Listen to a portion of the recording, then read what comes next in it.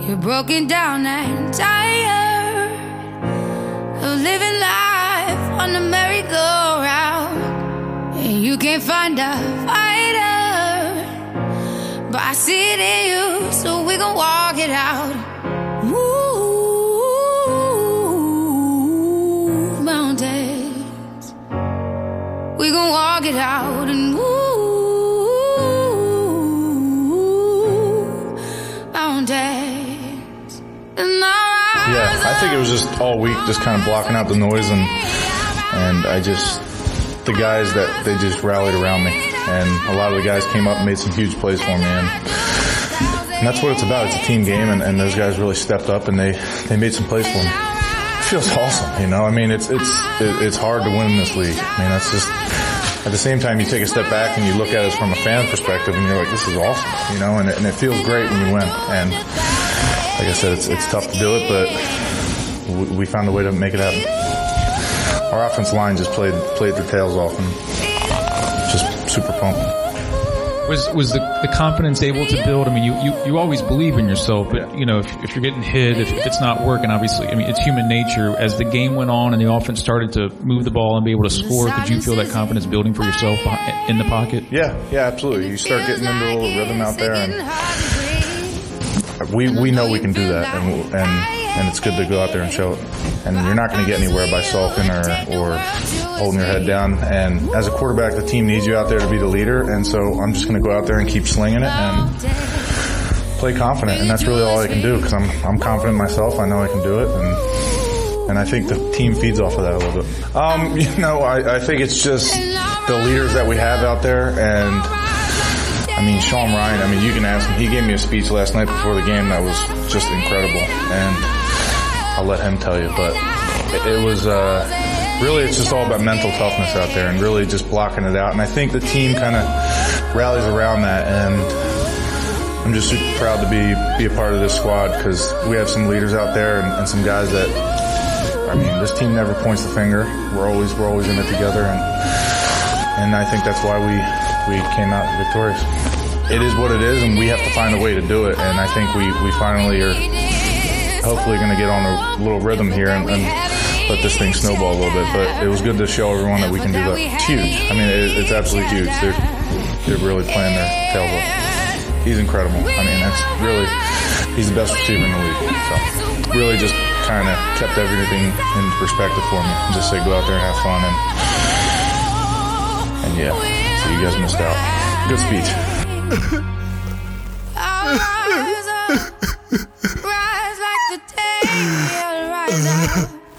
In spite of the ache, I will rise Tommy. 1,000 times. Oh, Tommy. That was inspiring.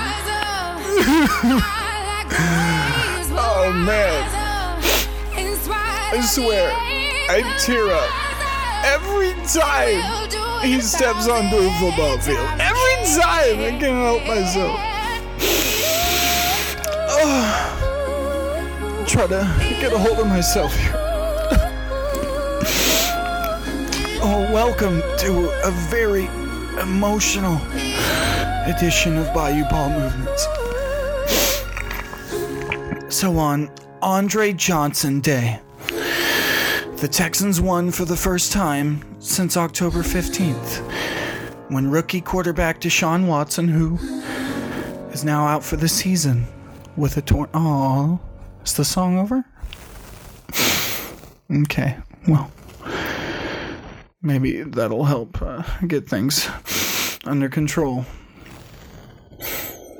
Texans won for the first time since Deshaun Watson led them to a victory over the winless Cleveland Browns on October 15th.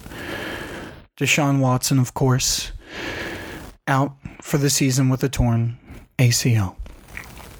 They scored 30 points for the first time since Watson's last game, a 41-38 loss at Seattle on October 29th. For the Texans and their exasperated fans, the most encouraging part of Sunday's victory was the inspiring chinless quarterback Tom Savage and his improvement on the field.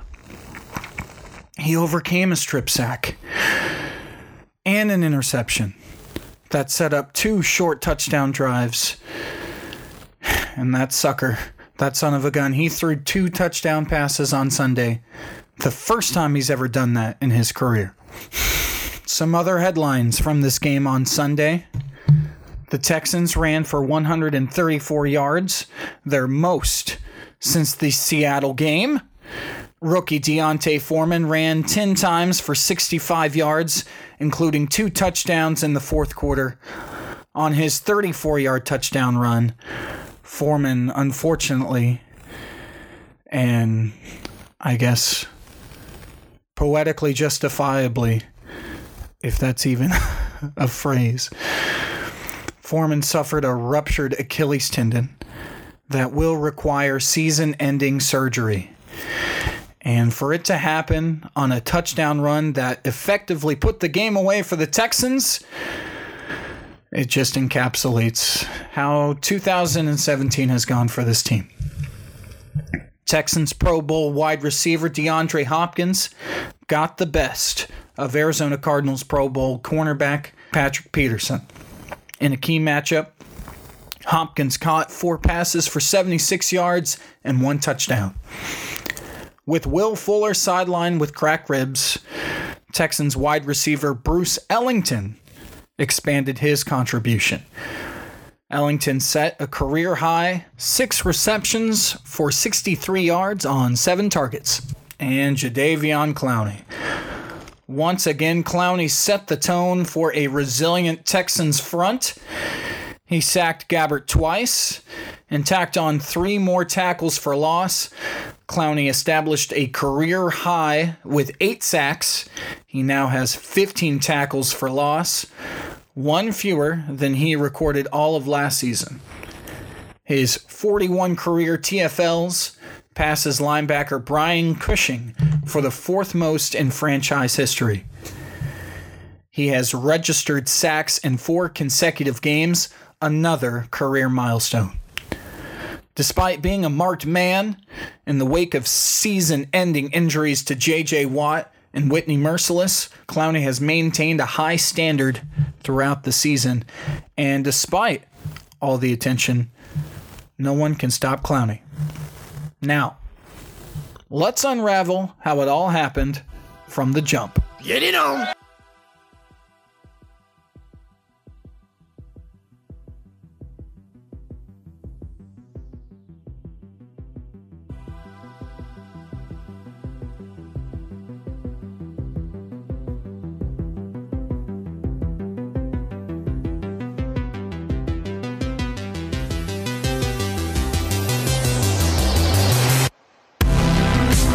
The Texans drew first blood in the second quarter.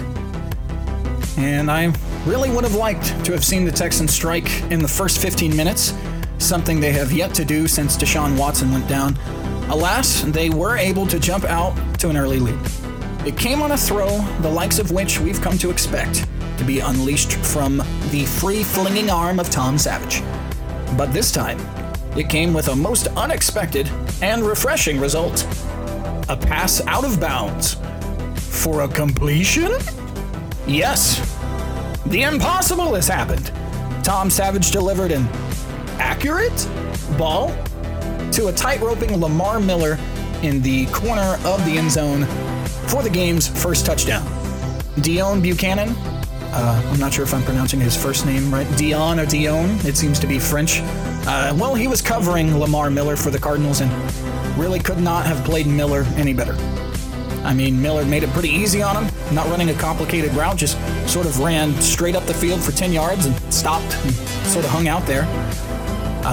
Perhaps he didn't expect to be thrown the ball. Buchanan pinned Miller up against that sideline and put himself between Miller and Savage. And Savage, boy howdy, he put it in the exact spot it needed to be. And Lamar Miller came through with a sensational catch, getting both feet down before falling out of bounds. And, you know, it seems since Lamar Miller has gotten here, he hasn't really torched defenses like he did as a member of the Miami Dolphins against the Texans a handful of years ago. But his biggest impact, at least it seems to me, has come as a pass catcher rather than a rusher. And that's going back to the comeback win against the Colts last year. A short pass from Brock Osweiler, far short of the line to gain the goal line, needing a touchdown to either tie or take a lead. And Lamar Miller, making a few moves, a few zigs, and a few zags to get in the end zone. I was at that game as well, and that was probably the best game to be at. I remember saying, wow, what a win. What a huge win for this team and for this city. That did not last long. Thank you, Brock Osweiler. You know what? The best thing from Savage from this game, the guy looked somewhat mobile at times, particularly on that touchdown throw to Miller and on another to Steven Anderson in the fourth quarter. We'll get to that one a little bit later. Perhaps some credit is due to someone on that coaching staff that perhaps told Savage, you are allowed to move around and even avoid hits if you wanted to. And maybe that coach was first-year quarterback coach Sean Ryan, the one Tom Savage mentioned in his uplifting and inspiring speech to open today's program. Yeah, way to go. Or maybe, just maybe, Savage is just showing some determination to get better. And you know what? It looks like the old gunslinger has some grit after all. But despite seeing his newfound mobility on occasion, Tommy is still vulnerable against the blitz. Savage victimized the Cardinals when he was not being blitzed, completing 13 of 17 passes for 143 yards and 2 touchdowns. But while he was under fire, he struggled, going 9 of 15 for 87 yards with an interception and that infamous strip sack. Savage's DiMaggio-like streak of being strip-sacked remains intact, as he has now fumbled in all 4 of his starts this season. He has coughed it up a total of 6 times in that span. The strip sack by Budda Baker was the crown jewel on what was a monster day by the rookie safety out of UW. It was his first of 2 forced fumbles and just one of his 11 tackles on the day. Savage never saw the blitz coming and seems to have less of a handle than someone with 2 hooks for hands. Perhaps he should glove up like the aging and arthritic Kurt Warner and Brett Favre did in their decline. If only Tom Savage were good enough to experience a decline. That turnover put the Cardinals in prime real estate, and you don't have to work too hard when you have Larry Fitzgerald to throw to in the red zone. Blaine Gabbert, AFC South alum, he looked sharp on his new team on a handful of throws and was able to deliver a 20-yard dart to the legend to put the Cardinals on the board and tie the game at 7. Kevin Johnson, who had coverage on the play, was simply outsized and overmatched. He would leave the game later for fear of having suffered a concussion. And it's still early in this guy's career, but he cannot stay healthy. Every game, it's something else. That's what it seems like. He just does not strike me as very tough. Is that fair? Perhaps not, but to help the club, you gotta stay out of the tub. And this guy is always in the tub, and it seems hardly ever out on the field. Fitzgerald, the legend, finished with 9 catches for 91 yards, including that score. It was the 108th touchdown of his Hall of Fame career. And then Savage would turn the ball over a second time. This time came on a tipped pass intended for Steven Anderson, tipped up in the air and intercepted by Patrick Peterson. The Cardinals took over at the Texans' 15-yard line. In real time, from the stands, it looked like the ball hit right off the hands of Anderson and was intercepted through no fault of Savage. But after seeing the highlights of the game, it was clear that the ball was thrown behind Anderson, enabling Buchanan to make a play, tip the ball up in the air. Patrick Peterson was then able to make the easy pick. The interception, Savage's second turnover, as I mentioned, second of the quarter, and his 6th in 2 weeks. The Cardinals' offense took advantage of the short field once again. This time it was Ricky Seals-Jones on the receiving end of an 11-yard Gabbert touchdown pass. The Cardinals took a 14-7 lead.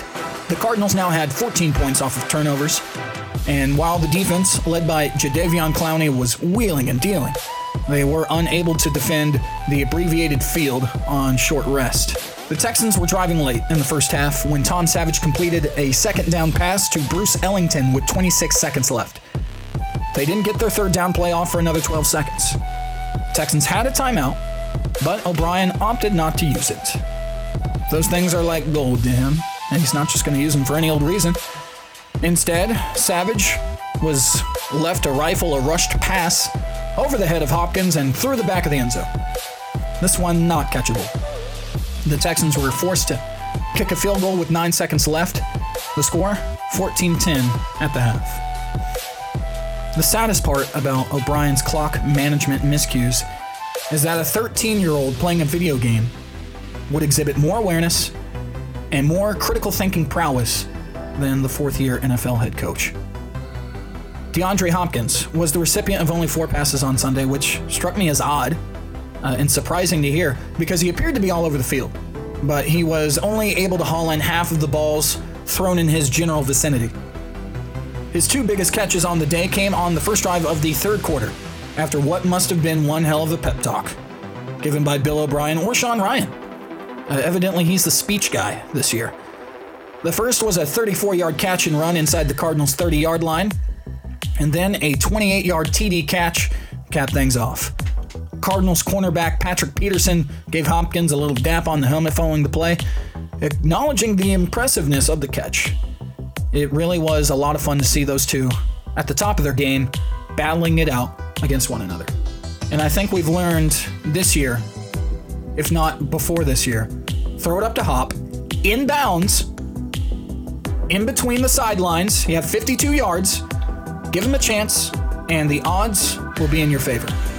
Only Brock Osweiler was able to screw that up last season. Hopkins' touchdown grab gave the Texans the lead, 17-14. Facing a 1st and 25 and then a 3rd and 13, Blaine Gabbert shredded the Texans secondary on a drive in the second half. He picked up 11 yards with his feet on a 1st and very long, sidestepping a would-be Clowney sack. He then throws his 3rd touchdown of the game and his 2nd to Seals-Jones on a 28-yard seam. Seals-Jones knifed between and got behind 2 Texans defenders on the play, embarrassing an often humiliated secondary.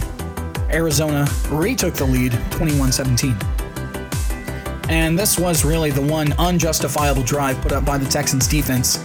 They were not given the luxury of a Tom Savage turnover to help take some of the heat off this time. All right, that was all on them, but really the only time they looked pretty weak. On a 3rd and 8 in the 4th quarter, Savage had what I personally believe to be the best play of his career. It is easily his most athletic, which I never thought I'd say about Tom without the descriptor non-athletic. In another brutal outing, Bruno Giacomini, who continues to grade out as one of the worst offensive tackles in the NFL, he whiffs and he gets beat to his outside on this 3rd and 8. Savage nimbly moves to his right, avoiding not 1, not 3, but 2 tackles. Slings that ball off balance and somehow completes the throw deep downfield to Steven Anderson, who made a hell of a play in his own right. Seeing it live, you would have thought it was Russell Wilson taking snaps in that number 3 Texans jersey. I know it sounds preposterous, but I guess he just had to be there. Deontay Foreman then plowed ahead from 3 yards out for his first career touchdown. And aside from Savage breaking free from his carbonite prison, this drive belonged to the rookie Foreman. I believe he touched the ball 8 times before finishing things off with the score. It was 24-21 Texans. Trailing by 3, with 6 minutes and 33 seconds left, facing a 4th and 1 at his own 35, Cardinals coach Bruce Arians inexplicably opted to go for it. That dubious decision was compounded with an even worse play call. A run by Adrian Peterson that was swallowed up for a loss. Peterson had not been getting traction at all, going nowhere, and that play essentially ended any chance of victory. Why Arians would roll the dice with plenty of time left, only down 3, left many scratching their head at the time, I didn't really have a huge problem with it. I thought you could have gone either way. Definitely the play call could have been better. Future Hall of Fame running back Adrian Peterson was lost to the upside down against a still potent Texans front seven. He was stymied for a meager 26 yards on 14 carries, a 1.9 yard per carry average. And one play later, Foreman scored his second touchdown of the game on a 34-yard run that would ultimately clinch the game for the Texans. And as if the Texans had not been dealt a shitty enough hand already this season, the spiteful and insatiable football gods were not yet satisfied with our sacrifice. The exact moment D'Onta Foreman had the first breakout game as a professional, his season was taken away from him. And with Foreman going down, after Watson, really the only thing you had to look forward to was the development of your young players, and Foreman was a huge part of that. And with him going down, there are fewer and fewer reasons to watch this Texans team by the day. But this 31-21 win over the Cardinals should sustain the flickering and fading flame of the 2017 season for at least 1 week longer. Texans defense did not stop with their last fourth down stop, that turnover on downs. Eddie Pleasant and Andre Howe with 2 interceptions late. That put the game on ice. 2 huge plays from those guys. Don't think I didn't notice that. The Texans' next opponent will meet them under the lights of Monday Night Football in prime time. The 5-5 Baltimore Ravens are coming off a 23-0 shellacking of the floundering Packers at Lambeau Field. Is Joe Flacco elite? No. If he was, he isn't anymore. But that Ravens defense seems to be. They picked off Green Bay backup Brett Hundley 3 times on Sunday. Injury-prone and turnover-prone Tom Savage will have to have an even better game than he had this week if the Texans want to pull within 1 game of 500 on the road. But all in all, it was great to see the Texans back in the win column, and it was great to have you guys back here at Bayou Ball Movements. I want to thank you guys for listening in. Stay tuned for more. And before you guys have a chance to thank me, relax. You're welcome.